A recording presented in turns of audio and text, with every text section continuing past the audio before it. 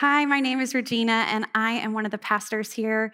If I have not had an opportunity to meet you yet, that is because I actually just recently got back from maternity leave. I have a 5-year-old little girl named Evie May, and now have a almost 5-month-old named Eliza Hope. So it has been so good to be back serving with you all here, and I'm so glad to be here preaching with you for the day. Let's pray. Lord, may the words of my mouth and the meditations of my heart be acceptable in your sight, you who are my strength and Redeemer. Amen. I remember that when I was a little girl that I took notice of things that didn't seem quite right. I saw the things that were right, but my mind gravitated towards seeing things that didn't seem as they should be. I grew up in a military family and spent a fair amount of time overseas in my childhood. I was born on Guam and raised from the ages of 2 till I was 6 in Italy. I spent just a short amount of time in the United States, in California and New Mexico, before moving to Panama in Central America.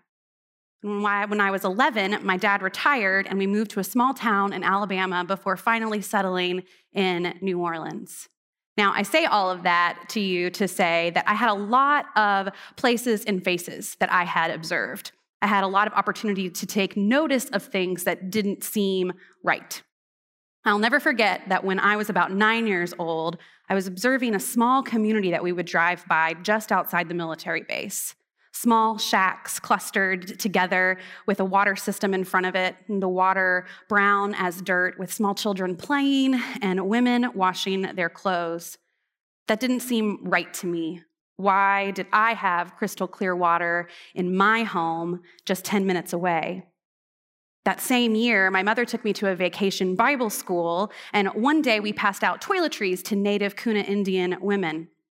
As a child, I thought, why did we have access to these things and these beautiful women did not? Additionally, the church we went to planned a Christmas party each year for a local orphanage, and the children would come and Santa spoke in their native tongue and gifted them toys. Why did these children not have a home or parents, and I did? As I grew in my love for God, I felt a rumbling in my soul that I was supposed to do something. I was made to seek to make things right. I prayed and I wrestled with how God desired for me to live that out. What does it mean to serve and serve well? How do you serve? Who do you serve? I imagine that a lot of us ask these same questions. And I think that there are so many things in our world that are not right that we shield our eyes. It's too much and the wrestling too great that we simply do nothing. That's not a criticism. I see it all the time. We are trained to unsee the need. I've always called it paralyzed by passion. We've been on a journey the last few weeks learning about spiritual pathways. We've discussed fasting and prayer, worship, studying God's word, solitude, and you may have already guessed that today we're studying service. As a pastor of outreach, I could talk on this subject on so many levels for a very long time, so I had a hard time collecting my thoughts or organizing where to even begin. But what I know to be true is that when I cannot organize my thoughts, God can. So I opened my Bible and looked to Scripture. The Bible has a lot to say on service. As I read through Scripture, I was able to break down service with answering a few questions. Who, what, where, when, why, and how. I'll answer them a little bit out of order, but these 5 questions can lead us to know a little more about the vitality of practicing this spiritual pathway and creating a pattern of service within our lives. What is service? This one's quite simple. Service is love in action. An act of service is an offering to someone or something. It is a giving of ourselves. So why do we serve? We serve because God tells us to. It's an act of obedience. All over the Bible, God commands us to serve. It isn't an option. I'll take us through some of those places intermittently throughout the Bible. At the very beginning, top of the scene in Genesis 1:26, one of the first verses in the Bible says Then God said, let us make humankind in our image, in our likeness, so that they may rule over the fish in the sea and the birds in the sky, over the livestock and all the wild animals, and over all the creatures that move along the ground. Then in Deuteronomy 10:12-13, it says, and now, Israel, what does the Lord your God ask of you but to fear the Lord your God, to walk in obedience to him, to love him, to serve the Lord your God with all your heart and all your soul, and to observe the Lord's commands and decrees that I am giving you today for your own good.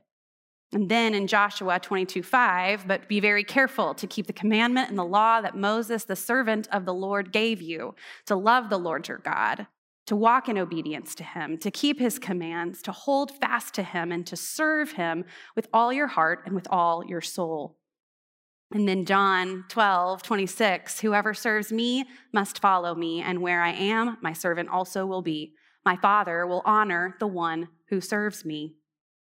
There's a simple song that I used to sing in children's choirs. We love because God first loved us. Love isn't stagnant. It requires a response, an action. God loves us so much that he sent Jesus to die on the cross and then brought him back to life so that we could have eternal life in heaven. And God said in the very beginning, hey, humans, I'm giving you this entire earth and you are in charge of taking care of it, everything in it. We are commanded to seek to make right whatever is not right. So that brings me to our next question. Who do we serve? Ephesians 6:7 says, serve wholeheartedly as if you were serving the Lord, not people. 1 Peter 5:2, be shepherds of God's flock that is under your care, watching over them, not because you must, but because you are willing, as God wants you to be, not pursuing dishonest gain, but eager to serve. So who we serve has two layers. Plainly, we serve God. That may seem a little like semantics, but our prompting in service is really important. I seek to make right the things of this world that are not right because God told me to and because God loves me. God gives me my marching orders. God gave us all our marching orders. Go and serve my flock. You serve God, not people. And you can serve God by taking care of God's people. We don't do it to feel good about ourselves or to remind us how blessed we are. We do it because God requires it of us. So really, we serve God. But God calls us to take care of it all. The widow, the orphan, the foreigner, the sick, the lonely, the hungry, the unhoused, the incarcerated. I could continue on. And so when we come back, we come back to a point that I made a little earlier. Those needs are too great. I can't address them all. That's too much. Part of my job at a previous church was overseeing a child sponsorship relationship that we had established with 3 schools in South Africa. I was in Howick, South Africa, a small town, meeting the local sponsorship coordinator for coffee, overlooking this gorgeous mountainside. I said to her, this land is so gorgeous, it is hard to believe that so nearby the students from our schools live in the conditions that they live in. The coffee shop that we were in looked just like any coffee shop that you might go to here at home. And she agreed. And I asked her what it was like growing up in this community that our students lived in. And I asked if she'd always served these students. And she shared that she hadn't. She prompted me to look out over the mountainside. She told me that if I looked hard enough, I could see the beginnings of the homes of the students that we served.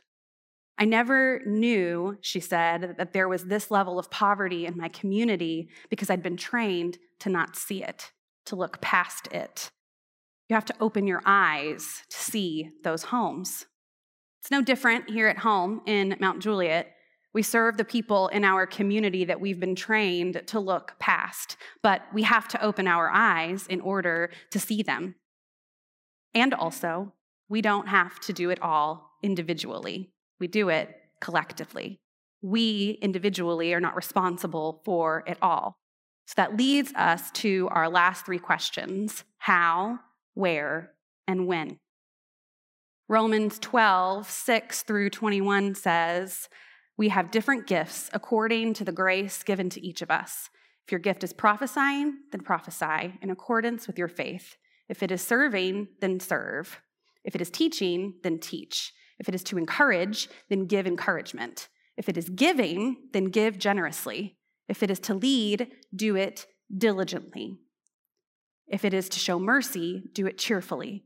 Do not be overcome by evil, but overcome evil with good. How do we serve?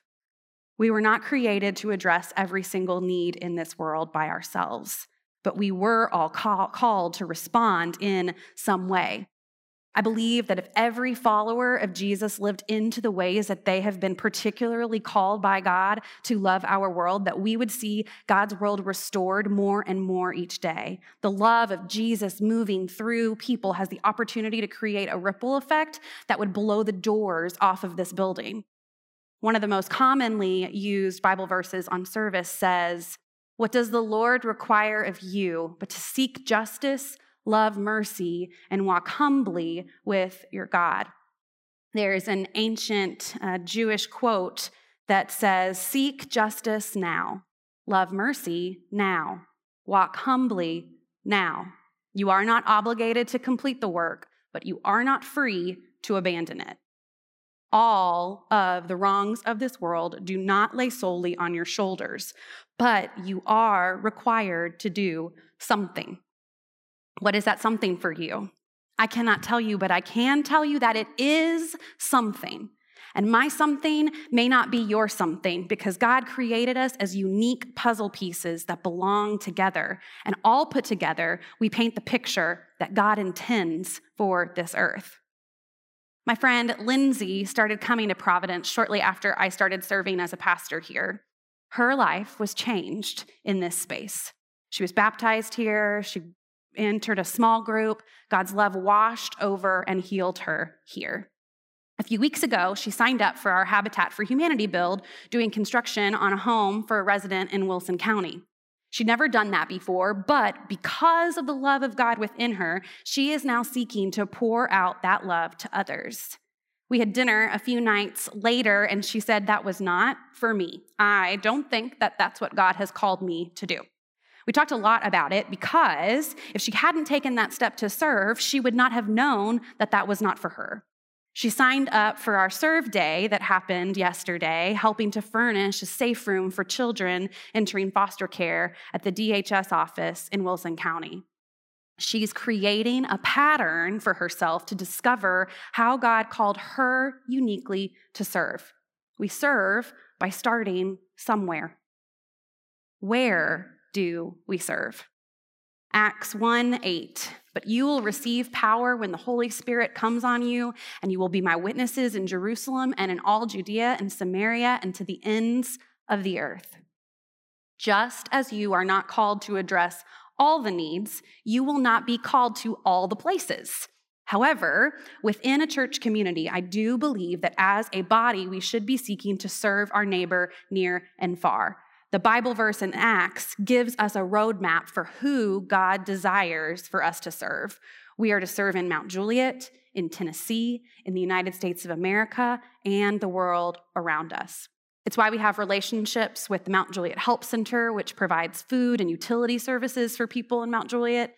It's why we partner with Compassionate Hands, who serves the unhoused community in Wilson County. It's why we partner with Trinity Community Commons and Project Transformation, teaching kids to read in the greater Nashville area. It's why we had a relationship with the Native American United Methodist Church and Community Center in Clinton, Oklahoma. It's why we partner with organizations like El Porvenir, providing clean water and reforestation for the people of Nicaragua. And it's why our eyes are open to whom else and where else God may lead us. We can't take on a spirit of only caring about our own backyard. God's people, God's children that he gifted to us to care for, stretch across the globe. So the answer to where is everywhere. And finally, when do we serve?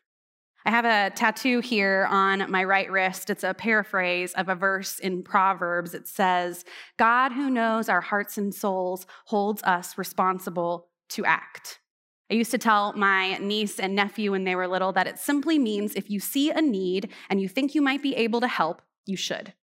We serve when we know there is something that is not right, and so we seek to set it right.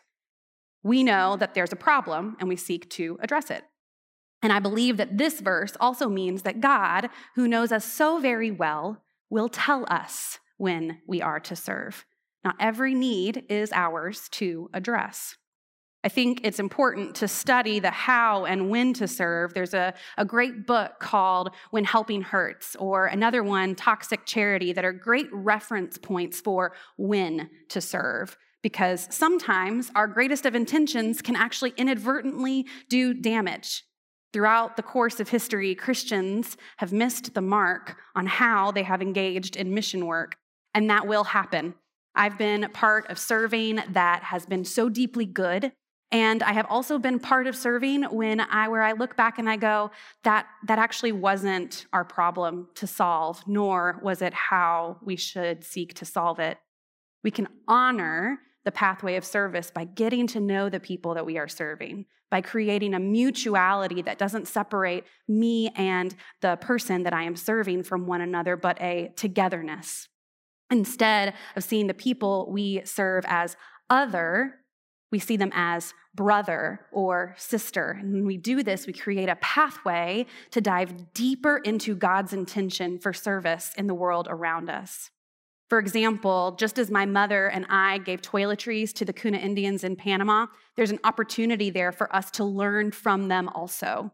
We can learn about a culture and a way of living that's different from our own and allow that to show us more of who God created us all to be.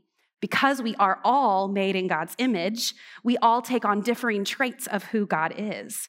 Through seeking to serve, we can broaden our community, and we may also be served in the process.